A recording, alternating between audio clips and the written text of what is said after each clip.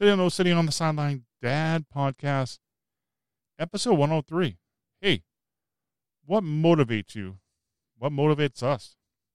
We talk more with my guest, author Steve McChesney, next on the podcast. Let's do this.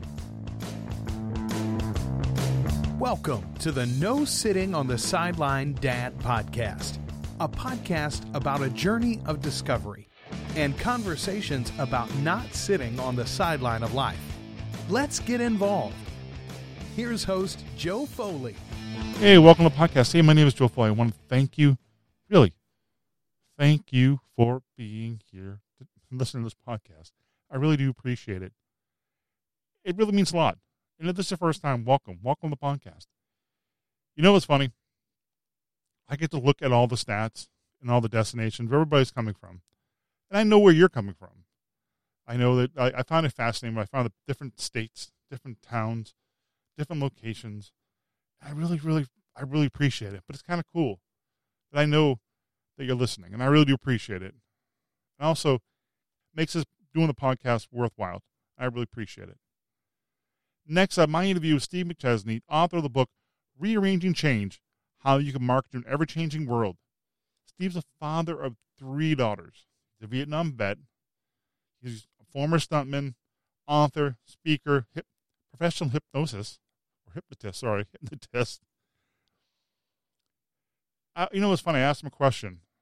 Have you ever used hypnosis on your daughters to do their chores? I figured that out once you get into the interview, you'll get his answer. But I was like, that'd be kind of cool. If I got my son going, clean up after yourself. You know, that'd be kind of cool. But the sound of my voice. I thought it'd be a fun kind of funny thing to do. Steve shares his life in Hollywood and about his sneaking into Hollywood studios, meeting famous people, and becoming friends with them. Because he's a former stuntman. He's an author. He's done many things. She had a lot of good information in this interview, and I really, really enjoyed the conversation with Steve. So let's jump right in. On the podcast, Steve.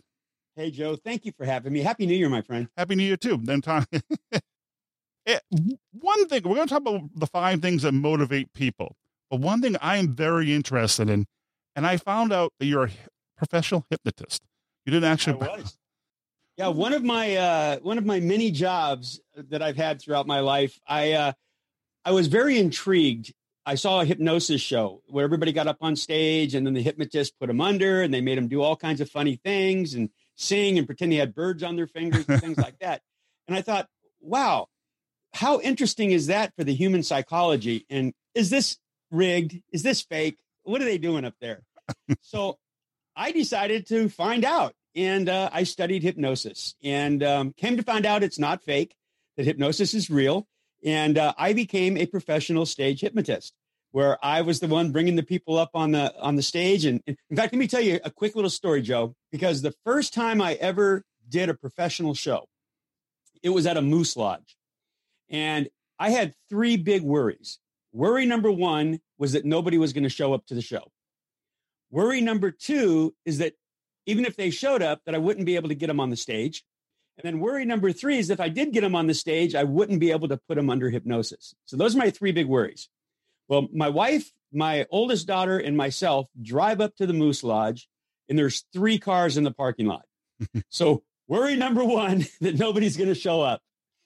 We go inside, and luckily there's more people inside than there were cars on the outside. So I had about maybe 30 people inside the place. Plus, they were still coming in. Then I wanted to do the show. And then we have what we call a pre-talk, where we actually get people to come up onto the stage. And so I started doing my pre-talk, and I had 10 chairs set up, and I got 3 people to come up on the stage. Worry number 2, nobody can go on the stage. Well, I just kept talking and kept talking and kept talking. And finally, I got all 10 chairs filled. Worry number 3, about being able to put them under the induction. I'm doing the induction, and, you know, you're trained when you do hypnosis to look for certain signs that people aren't going under, right? And then you want to send them back to the audience because you don't want them to interfere with the show. So I'm looking and I'm sending people back to the audience. I end up sending everybody back except for the first 3 people who came up on the stage. And now I'm thinking, this is my first show ever. And then I'm thinking, okay, well, let's do the show. I did the show. Absolutely fantastic. Excellent show. The audience went nuts. The 3 people on stage did a great performance. They did everything I asked them to do. I had the whole thing videotaped, like I sold CDs at the end of the night. Mm-hmm. And I had people in the audience buying the CDs because they knew the 3 people that were on the stage. So absolutely perfect. So it was just a great little first show story. So I did it for a while, but I stopped doing it only because I wasn't making enough money at it. The Moose Lodge was great, but it only paid $450. And I got to make more than that, for my time. But the most important thing about it is I learned hypnosis. I learned the psychology of hypnosis, NLP, neuro-linguistic programming. I learned really the human mind and how it works and the difference between the conscious and the subconscious mind. And that's helped me in all aspects of my life, not just in the hypnosis, but just in dealing with people and talking to people. Well, interesting too. Is there people more receptible than others? Is there a certain criteria? Yes and no. Everybody experiences hypnosis. Everybody. Mm-hmm. If you've ever driven a car and you went from point A to point B, you don't remember everything that you passed. You don't remember the people that were on the sidewalk, but your subconscious mind saw all of that. You kind of drive subconsciously. Consciously, you're thinking about what you're going to have for dinner or what you have to do the next day. So that's a form of hypnosis. If you ever walked into a room and forgot what you walked in there for, that's because your subconscious mind was making you walk there, but you consciously weren't aware of what you were actually going for at the time. So you have to think back at that. So everybody is susceptible. Now, not everybody will go under hypnosis when you try to do that on a stage presentation. That's why if you ever watch a show like that, the hypnotist never picks people from the audience to come up. He always asks for volunteers. Okay. Because the first step is you've got to have somebody want to go under hypnosis. You've got to have them want to go on stage. They got to be a little bit extroverted. That's just interesting. I'm thinking about when I'm listening to an audiobook or a really good podcast, and 45 minutes ago, I just came to my mind. I'm like, wow, that's pretty cool. I never thought about that because I'm thinking to myself, I'm watching on like stage or TV and going, that can't be real. There's no way people could do that. And then I never tried it myself, but I heard people can lose weight, help them quit smoking, get them unstuck in life. Yeah, well, I made most of my money, believe it or not, during those days selling we call it the back of the room items. I had CDs on, stopping smoking, losing weight, on building your confidence, getting over insomnia. I had different CDs for all of those topics and all of them using hypnosis, 20 minutes a day. And I'll be honest with you. I used to be a smoker. Mm-hmm. I quit smoking with my own CD. Honest to God, so it works. Have you ever tried this stuff I know your dad had 3 daughters. You ever tried the hypnosis on your daughters? I have. Actually, with their consent. Especially when I was first learning it, my youngest daughter, she had a toothache, a really bad toothache. And we couldn't get to the dentist for a few days. But so I did a hypnosis session with her. And I told her every time she felt the pain to tug on her right ear and the pain would go away. And I think it was like the next day we're eating dinner. And as we're eating dinner, all of a sudden I see my daughter tugging on her right ear. And then she goes back to eating. And my wife looked at her and said, "Did that work?" And she goes, "Yeah."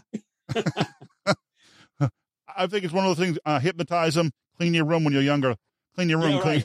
Right. But here's the thing about hypnosis. They're not going to do anything under hypnosis that they wouldn't normally do anyway. That's why you want those volunteers that come on stage to be extroverts, because they'll, in their mind, they can see themselves with a bird on their finger, and they're kissing it or whatever. But they would do that normally when they're not under hypnosis. So that's the one thing about hypnosis that the movies don't show it that way, because the movies show it that, I could hypnotize you and have you rob banks for me for the next 10 years. Well, that could never happen because you wouldn't normally rob a bank in your real life. So you would never do that. Although I must say, I had one person get stuck in hypnosis, and that woman's still cleaning my house. That's my wife. No, That's interesting. That's a funny story. But also, you're a dad of 3. What is it like for you being a dad? I got to be honest with you.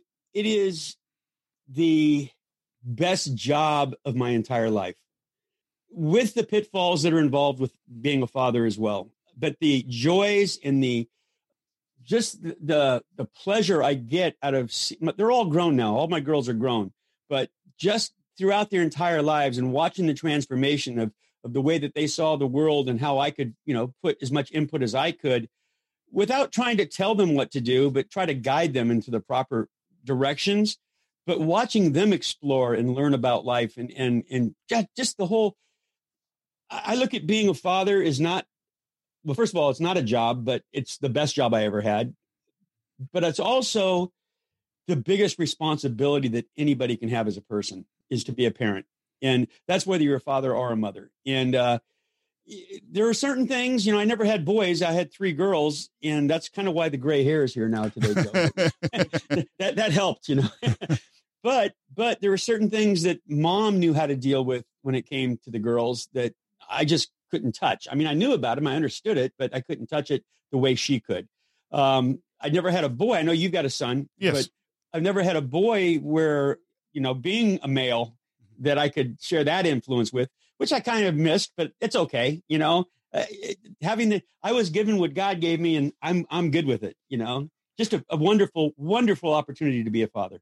Well, it's so interesting. Like you said, I have a son who's going to be 8 this year. He thinks he's 18, but but it is a wonderful experience, and I wouldn't give it up for the world.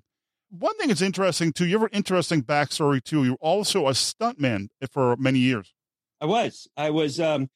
I'll take you back a little bit further than that, Joe. I grew up in Hollywood. Mm-hmm.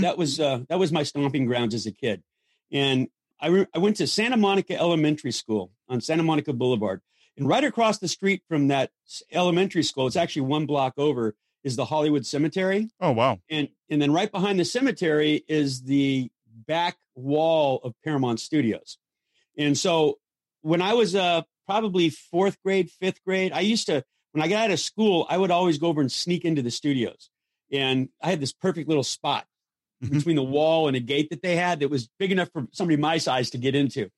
Well, once I was in, nobody knew who I was, but they didn't question me because they thought I'm a kid of one of the actors, or I'm a kid of one of the directors, or they never knew, so they didn't never approach me. So I would just kind of wander around to different sound stages and start watching the filming. And I did that at Paramount. I did that at Desilu Studios, Desilu at the time. I used to watch the Gomer Pyle show being filmed. I was a regular at the Dick Van Dyke show. I used to watch them film Bonanza when they were shooting interior scenes of that. So that was my indoctrination to Hollywood, just by being a kid and being around it. So when I was an adult, I was in the Army. I got out of the Army and came back to L.A. and went to film school.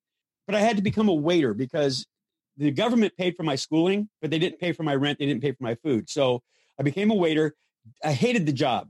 I respect waiters. I tip them immensely. They have a very difficult job. There's nothing worse than hungry, grumpy people. But a friend of mine in film school who was a stuntman, and he said, listen, there's a stunt school in Chatsworth. The guy that's Charles Bronson's stunt double runs it. Why don't you do that instead? You can probably get on pretty quick. Because, my whole life I was a gymnast. I was in martial arts and all that stuff. So I went to stunt school. And one of the things that Kim Kahana was my teacher. He was Charles Bronson's stunt double. One of the things that he taught us was how to sneak into studios. Oh, wow. And I said, hey, man, I got that down. When I was a kid, I did it all the time. So I did that. I actually snuck into Universal Studios, and they were filming Battlestar Galactica at the time. Oh, wow. That's one of those shows I watched. Yeah, Lauren Green was one of the stars. And remember, when I was a kid, I used to go to the Bonanza set. And I met Lauren Green when I was a kid. I was known as Little Stevie because I was there a lot. And, well, by the way, I never finished that part of the story. After they found out I didn't belong to anybody, yes, they still didn't mind me being there because now they knew who I was. I mean, that I was a safe kid. I wasn't, and that my parents were, okay, I wasn't lost or anything else. So I sneak into Universal Studios. I go to the Battlestar Galactica set. It's a closed set, meaning nobody's allowed in that's not working on the show. I go in anyway. I see Lauren Green sitting in his chair, director's chair, and I start walking toward him. And this production assistant stops me and says, can I help you? And I went, yeah, I'm here to see Mr. Green. Okay, who are you? I said, I'm an old friend of his. Yeah, okay, come on, you got to go. You can't be here. I said, no, really, I'm an old friend of his. And I'm doing the whole arm movements and talking to him. And I'm pointing over at Lauren Green. And Lauren Green's seeing all this. And he goes, the production assistant looks over to him and he goes like this. And he waves me and the production assistant over. And so we walk over there. And I said, Mr. Green, I said, I'm sorry to bother you. You probably don't remember me, but when I was a kid, I used to come into the Bonanza set all the time. And he goes, Stevie? And I went, yeah. he goes, "Oh, how you doing?" He gets up, he hugs me. The production assistant like walks away. I'm just disgusted that he couldn't get me out of there. He goes, "What are you doing?" I said, "Well, I just got out of the Army. I'm in stunt school, and I'm trying to become a stunt man." And he goes, "Did you get your SAG card yet?" And I said, "No, not yet. I'm still working on that." And he goes, "Wait a minute." He calls over the same production assistant back, and he goes, "Go get he said the director's name, and I forget the name right now, but he goes, go get him. Tell him I want this man to have a job doing some kind of stunt on this show so we can get a SAG card." And so that's how I got my SAG card. I did a stunt on Battlestar Galactica. And it was a real easy one. I got punched and I fell down. That was it. But so that was the start of it. I ended up doing over 350 movies and TV shows. I got hurt, so I ended my stunt career. But I got to tell you, one of the shows that I was on, I didn't do stunt work, but I was an actor on, was Star Trek VI. Oh, wow. And the reason I bring that up is because that was the last movie that the original cast did from the TV series Star Trek. And I didn't realize at the time, when you're working on a set like that, every day they give you what they call a call sheet. A call sheet's an 11 by 17 paper, and on it tells you the actor's name or the crew's name, tells you what time to be on the set, what time to be in makeup, what time for wardrobe. So it's a call sheet for the next day. So everybody would get one, and then they'd read it and they'd throw it away. I did the same thing. I worked on that show for, I think, just a little over 2 weeks. Oh, wow. They were filming it. Every day, throwing away my call sheets. Come to find out later in life, because it was the last film that the original cast did, those call sheets were selling at conventions for up to $1,000 a piece. Oh, wow. I could have been a rich man, Joe. But you had a lot of interesting experience working in Hollywood and stuff like that, too, doing stuff. Any crazy stunts you did that you're like, wow, I can't believe I survived that? Probably most of them. No, one thing about stunt work that people don't realize, even though there is danger involved, safety is the first thing. There's an old joke in Hollywood that there's a director and he's talking to an actor and he says, "Okay, I want you to get on that horse. I want you to go up that hill and then ride the horse over the hill and out of frame." And the actor says, "Okay," and starts walking up the hill, kicking rocks. And the director says, "What are you doing?" He goes, "Well, I'm kicking rocks so the horse doesn't stumble and fall." And the director goes, "Forget about it. Give me a stunt man. Come over here."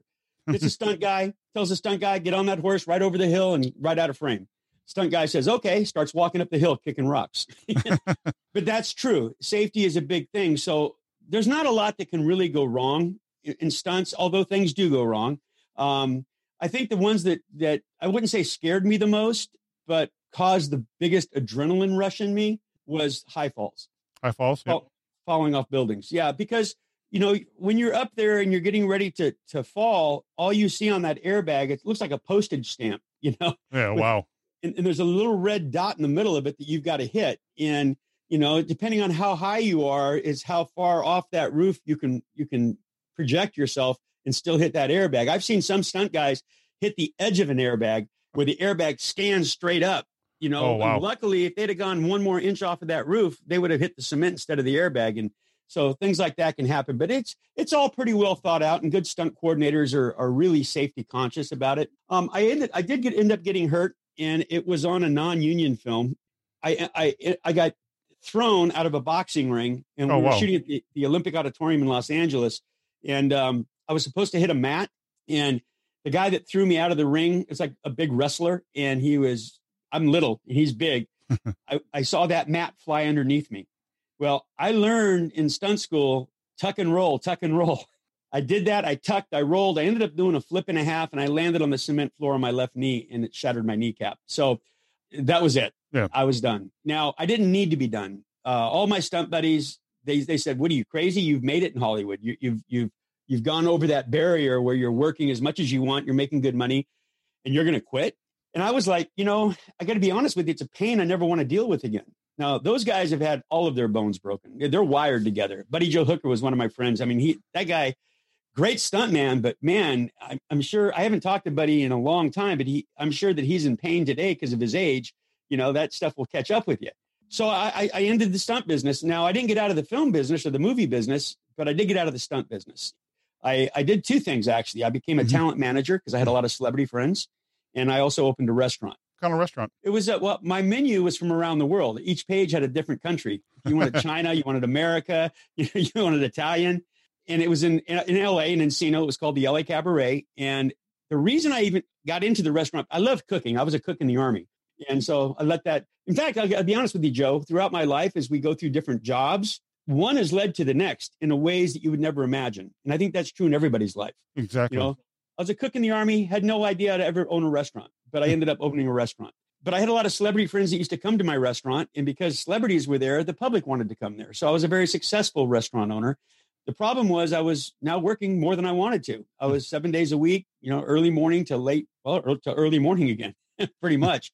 And so I ended up selling it. But I was a talent manager for almost 20 years, had a couple of celebrity clients, and I learned a lot about marketing as a manager because I'm selling a brand. And that brand obviously was a celebrity.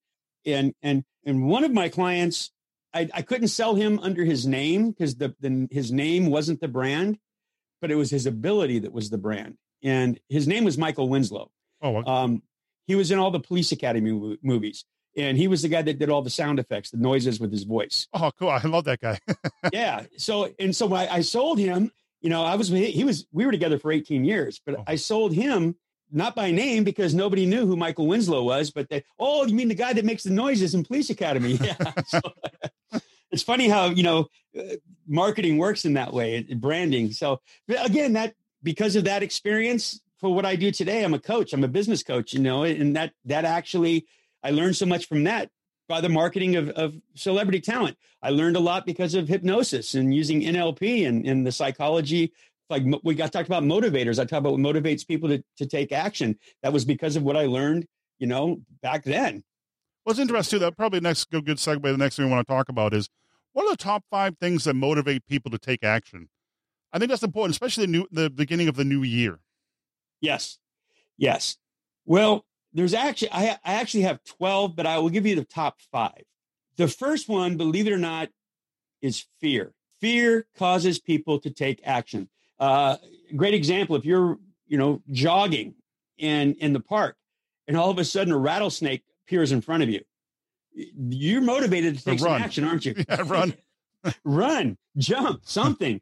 So fear is a strong motivator. And I always bring it back to the marketing aspect of it and people that use fear as motivators. Well, I will give you a real life example before I do that. Right now, COVID-19. Yes. Fear. People are afraid. They're afraid to get into crowds of people. They're afraid to leave their house. Fear is motivating them to go and try to get this vaccine as soon as possible. I mean, so fear is a motivator for that. But companies that use it, alarm companies. I don't know if you have your house alarmed, but my house is alarmed. You know, and if it was my way, I don't know if I'd alarm my house and pay for that service. But my wife, she wants it. She wants to feel secure. Commercials, all the commercials. They see the guy stalking and banging on the window. Fear. Yeah. They're using fear to motivate you. I mean, it's, you know, insurance companies use fear. Even an insurance that you don't even think about, like life insurance. You know, life insurance, you think you're doing it for comfort because if you die, now you've left money to your family. But that's not how insurance companies sell it to you. They might use a little bit of that comfort motivator, but they're using fear. They say to you instead, what happens to your family if you die? How are they going to survive?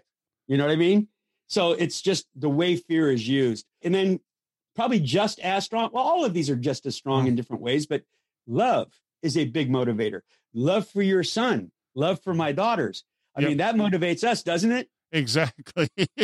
in so many ways, you know, people love to be in love. They love to fall in love. They love to love things. Companies that do it, florists. Valentine's Day is coming up soon too. People are like, oh, all those commercials. You have to buy her those really fuzzy pajamas for Valentine's Day because she'll be comfortable and happy. That's right. And she'll love you even more. That's true. You know, jewelry companies do the same thing.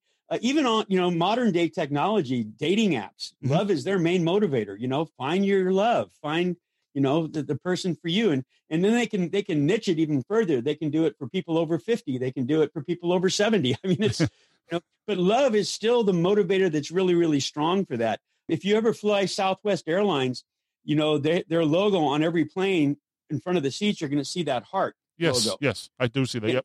Yep. And their stock symbol is LUV, love. So, wow, I didn't know that. Yeah. And so love is a huge motivator. They use that in all of their marketing and their campaigning because people love love. McDonald's even does it, you know, just loving it or you're loving it. their the slogan arches, that they're using. yeah. Yeah. I mean, so it's love is a big one too. And then we'll go to one that's not so much emotional as it is sensory, but it's a motivator. And that's anything you can smell, touch, feel, taste, hear. You ever walked through an airport and smelled Cinnabons? Oh, yes. What's it make you want to do? Grab a cup of coffee and get a Cinnabon. You got that right, because it's sensory appeal. You don't even realize how they're actually doing it on purpose. The marketing that's being done to get you to go buy that Cinnabon. I've got friends of mine who work in the like a home show business where they're vendors. Yes. And in their booth, they'll have a little induction stove in a pan, and they'll fry up bacon. Oh, wow. Because people smell that bacon, they want to know what that is, right? Everything's good with bacon. Everything goes with bacon. So it's just a great motivator. And, it's not something that's brand new. They've been doing it for years. When I was a kid in Hollywood, I used to go to the World Theater. I used to pay 50 cents. Oh, wow. And in those days, when you saw a movie, a 2-hour movie, there was an intermission in the middle of it. So you'd see an hour of it, then there'd be a 10-minute intermission, and then there'd be another hour to finish the movie.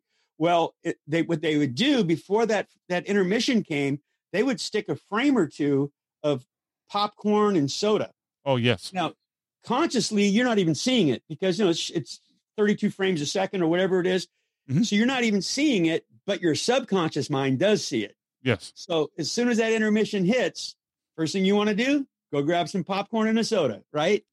So it's sensory appeal. I live in Orlando, Florida, and we have Disney World here. And I Hollywood Studios, my wife and I, we have an annual pass. We like to go and just hold hands and, spend an hour or two there. But I love the marketing part of it. Because, definitely.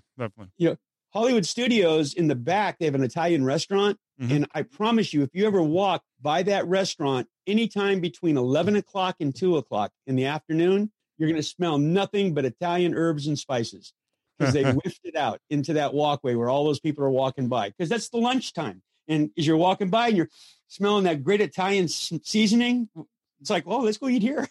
But it's one thing, what you say about Disney World, I mean, and it's still, motivating people and stuff, but they're great at marketing their product when it comes to them. And they keep upping their prices and then still sell out. But their marketing is genius. But you know what else is genius? What's that? It's like anything we do in life. If you can serve people the way people want to be served, it doesn't matter what your price is. They are serving people the way that want to be served. It's a very clean atmosphere. It's a very family, wholesome atmosphere that Disney provides. It's that's the one reason why we have the annual pass. It's not that we're big Disney fans. It's just we love going to a place that is clean. It's courteous. The people who work there, our customer service is second to none. The hospitality is great. It's just a good break from the real world that we live in, because let's face it, the real world we live in sometimes can be a little bit terrifying. Exactly, especially now with the era of COVID and stuff like that. Yep. So they do make the money that way. So sensory appeal, but a couple more things on sensory appeal. You've picked up magazines where they have that little fold that you opened up and you can smell the perfume or the cologne. Who bought me? I mean, people don't sell a lot of magazines now, but I remember that. Yeah, that's right. Wait, I don't know if it's not too far away that we're going to have some kind of a scratch and sniff from our computers. It's coming. It's coming. It's got it, because sensory appeal works so strongly. I mean, that's why, and it is coming eventually.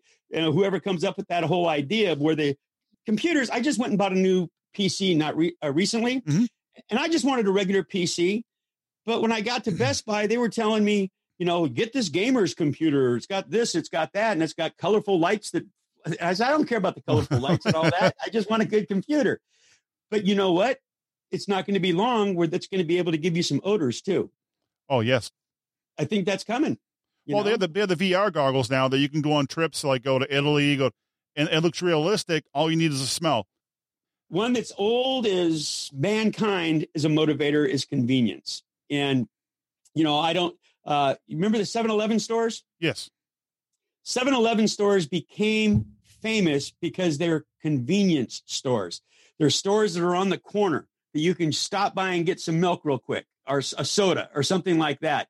They've expanded. Now they have gas that you can get gas there too. But that was the beginning of really convenience stores. Other ways that you see convenience is any drive-through, whether it's a restaurant or a bank. It's convenient for you to drive through. You're seeing stores nowadays have those lanes that you for pickup. You've already ordered online or whatever, and you're just going to park there and call them and tell them what space you're in. They're going to bring your groceries to you. That's convenient. So anytime people can use convenience, if they're marketing with people, you're going to have a stronger chance of getting them as a customer because you're making it convenient for them. Uber Eats is a convenient thing. Uber, Lyft, convenient. Have that car in 5 minutes. So convenience is a strong motivator.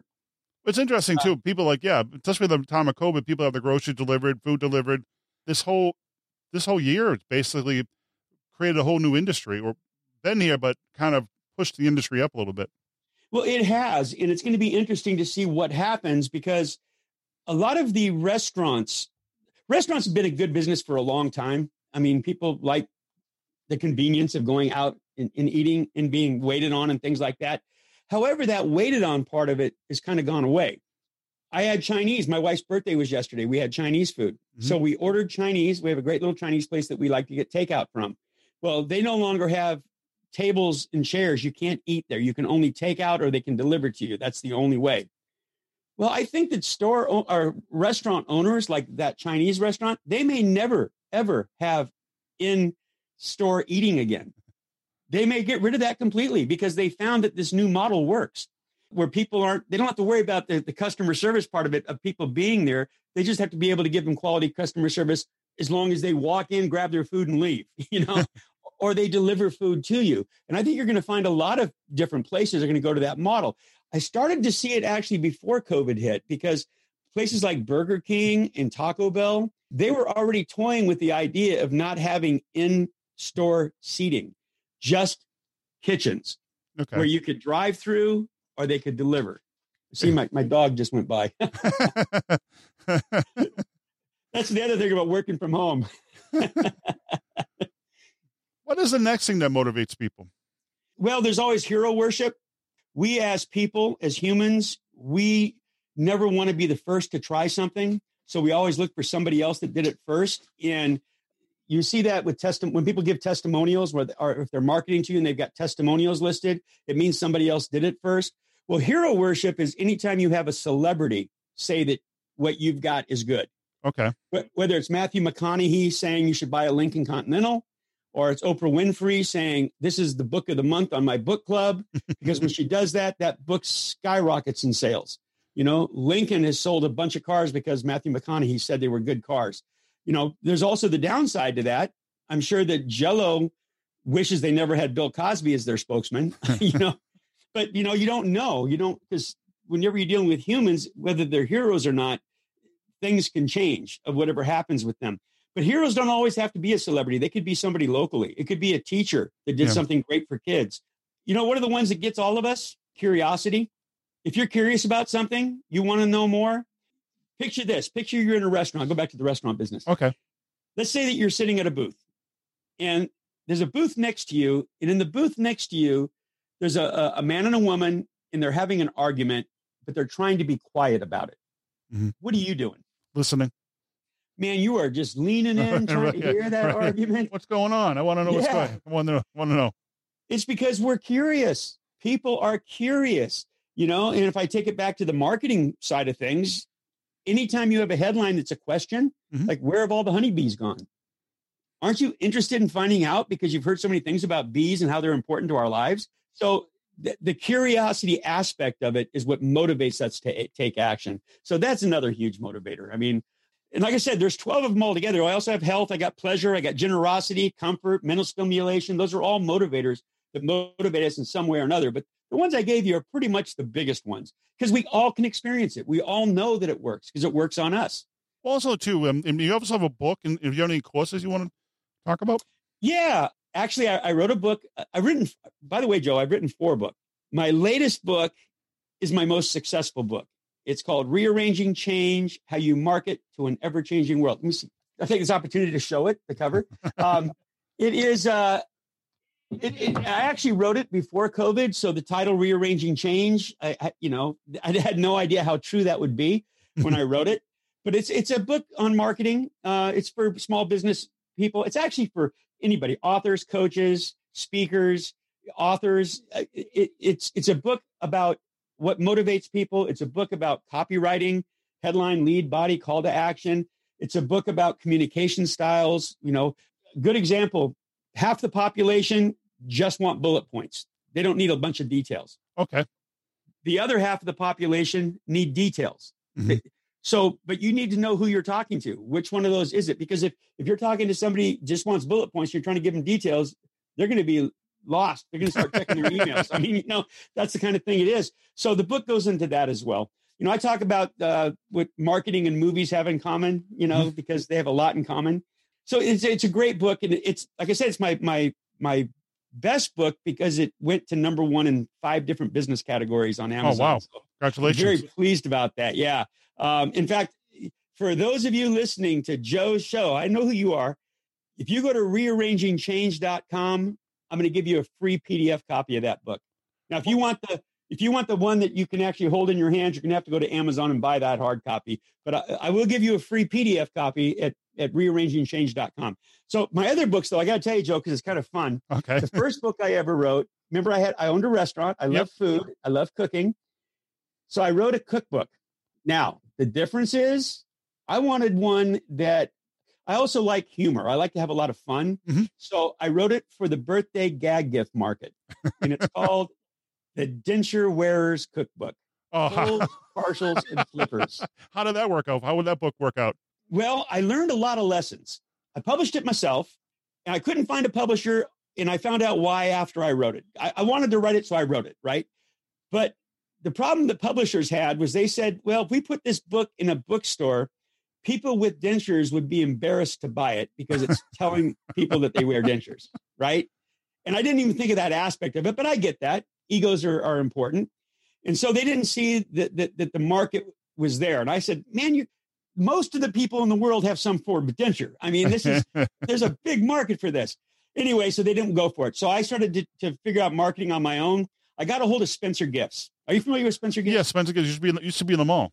In the malls, right. And they have all the gag gifts and they got all kinds of funny things. I sold 10,000 copies of the book to Spencer Gifts. Oh, wow. That's amazing. That's pretty cool. Well, it's amazing, but here's the hard part. We had the books printed, boxed, and sent to Spencer Gifts. They sent them back to me. And they said, no, we need them boxed in boxes of 6 each so that we can distribute them to our stores. They didn't want to do that part of it. Took my wife, myself, my daughters. I got pictures in my house of all of these books and all of these boxes. Took us about a month and a half to get it all done and sent back to them. They put them in the stores.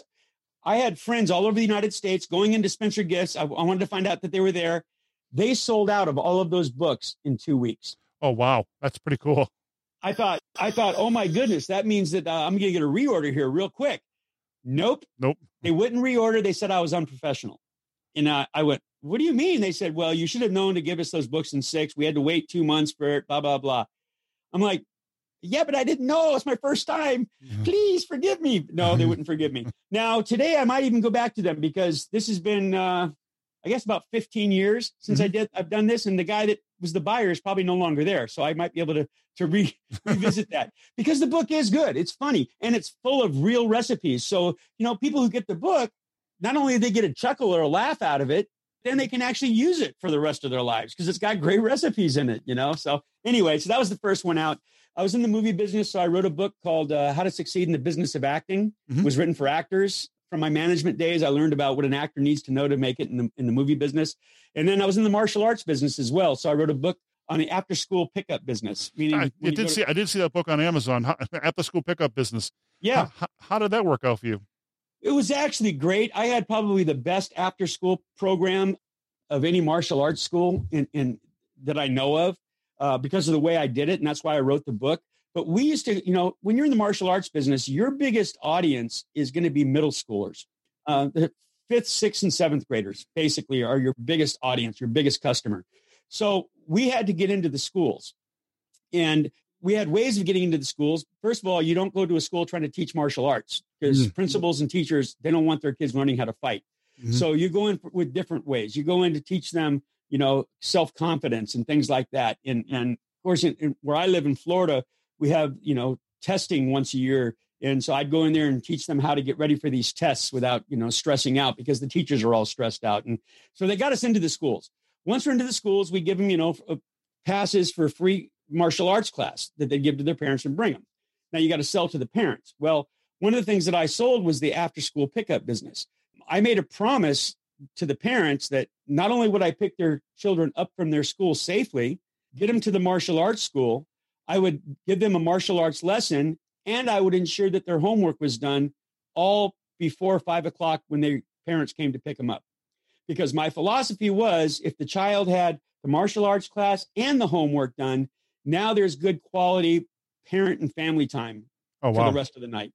Yeah. And with that philosophy in mind, I wrote this book on the techniques and the things that you do, and how you hire the right teachers or after school teachers, how you hire the right, van drivers and safety, and all that stuff is all in that book. So, and it did really well. I actually wrote it for martial arts school owners, and when I first wrote it, I sold it for $175 each. Oh, wow. And I sold a bunch because it was a targeted thing. Now, of course, you can get on Amazon for, I think it's like $2.99 for the ebook, but so, but it served its purpose. I made some good money with it. And it just kept me going as a writer, because I love to write. I am a writer. I've written screenplays. I've written these books. I love to write. So that really came out handy. One of the things about, just real quick on my book I have right now, the Rearranging Change. Another thing I learned about writing was you need to be able to write not dumbed down, but where the general population can easily digest. We've all read books that we had to read a chapter over again because we didn't understand what it said. My book's not like that. My book is an easy read. I mean, I write it for somebody like me who wants to read it and enjoy themselves, number one, but also be able to comprehend what I'm reading without having to look at it 2 or 3 times. I don't ever want somebody to go to a dictionary to figure out the word I use in my book. That doesn't happen. But that's how part of being a parent. I learned that by being a parent. Conversational, kind of keep it like normal conversation. That's one thing I think it's important. People understand things better that way, instead of being, step 1, step 2, be very, very right. It's not a good way to get to people. Well, final thoughts, wrapping up. And you want to leave with the audience, maybe being a dad, motivation, something like that? Yeah, I first of all, for all of you parents that are listening right now, God bless you. Man, you've got such an outstanding life just for doing the job that you're doing. I hate to even call it a job. It's not a job. It's a pleasure. It's a privilege to be a parent. So do what you do and make sure that you enjoy every moment, because the moments pass very quickly, and they really do. As a father of 3 girls, and all 3 are, my youngest is now 27. I mean, so, they grow quickly. But there's another part of that life too. Don't worry about it. When they grow older and they move out, you're still going to have plenty of parenting to do. I promise. So do that. If you're interested, like I said, go to rearrangingchange.com. You can get a free PDF copy of my book. I think you'll enjoy it. I am a coach, but I'm not selling you my coaching services. That happens organically. If you're interested, you can learn all about that later on through my book. That's our starting point of where we can learn about ourselves. Just enjoy your life. Always remember that no matter good or bad, it's all good, because we learn from our failures. They're not failures. They're just education. And trust it from a guy that's been through a lot of different occupations. Every one of those meant to be, because it led me to the next, and that led me to the next, and that led me to where I am today. And I'm a very happy man today. So just continue on and enjoy it, and understand that there's a silver lining to everything, including this COVID-19. Well, thank you, Steve. Thank you much for being on the podcast today. Everything, all the links will be in the show notes for this episode. I really want to say thank you, Steve. Thank you very much.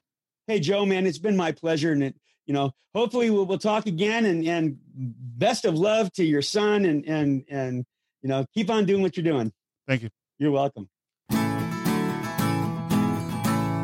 I want to thank Steve Chesney for being a guest on the podcast. You can find more about him over at imaginingmarketing.com. You can find all the links in the show notes for this episode at nosittingonthesideline.com/103. Please reach out, leave a comment if you have a question, or just want to say hello. I think it'd be kind of cool. Hey, I'm out here. You can find all my contact information at nosittingonthesideline.com/contact. Hey, final thoughts, wrapping up, I think. If you really, really, really like this content and you enjoy the podcast, please tell a friend. Share it. Subscribe. If you really enjoyed, you share with your friends. Thank you for listening. Until next time, take care. Give your kids a hug. Tell them how much you love them. Because you know what? In this time of the recording of COVID, call a friend. Tell them, ask them how they're doing. Because we're all isolated and stuff like that. Just tell them you miss them. I'm thinking of you. Until next time, take care. God bless. See ya.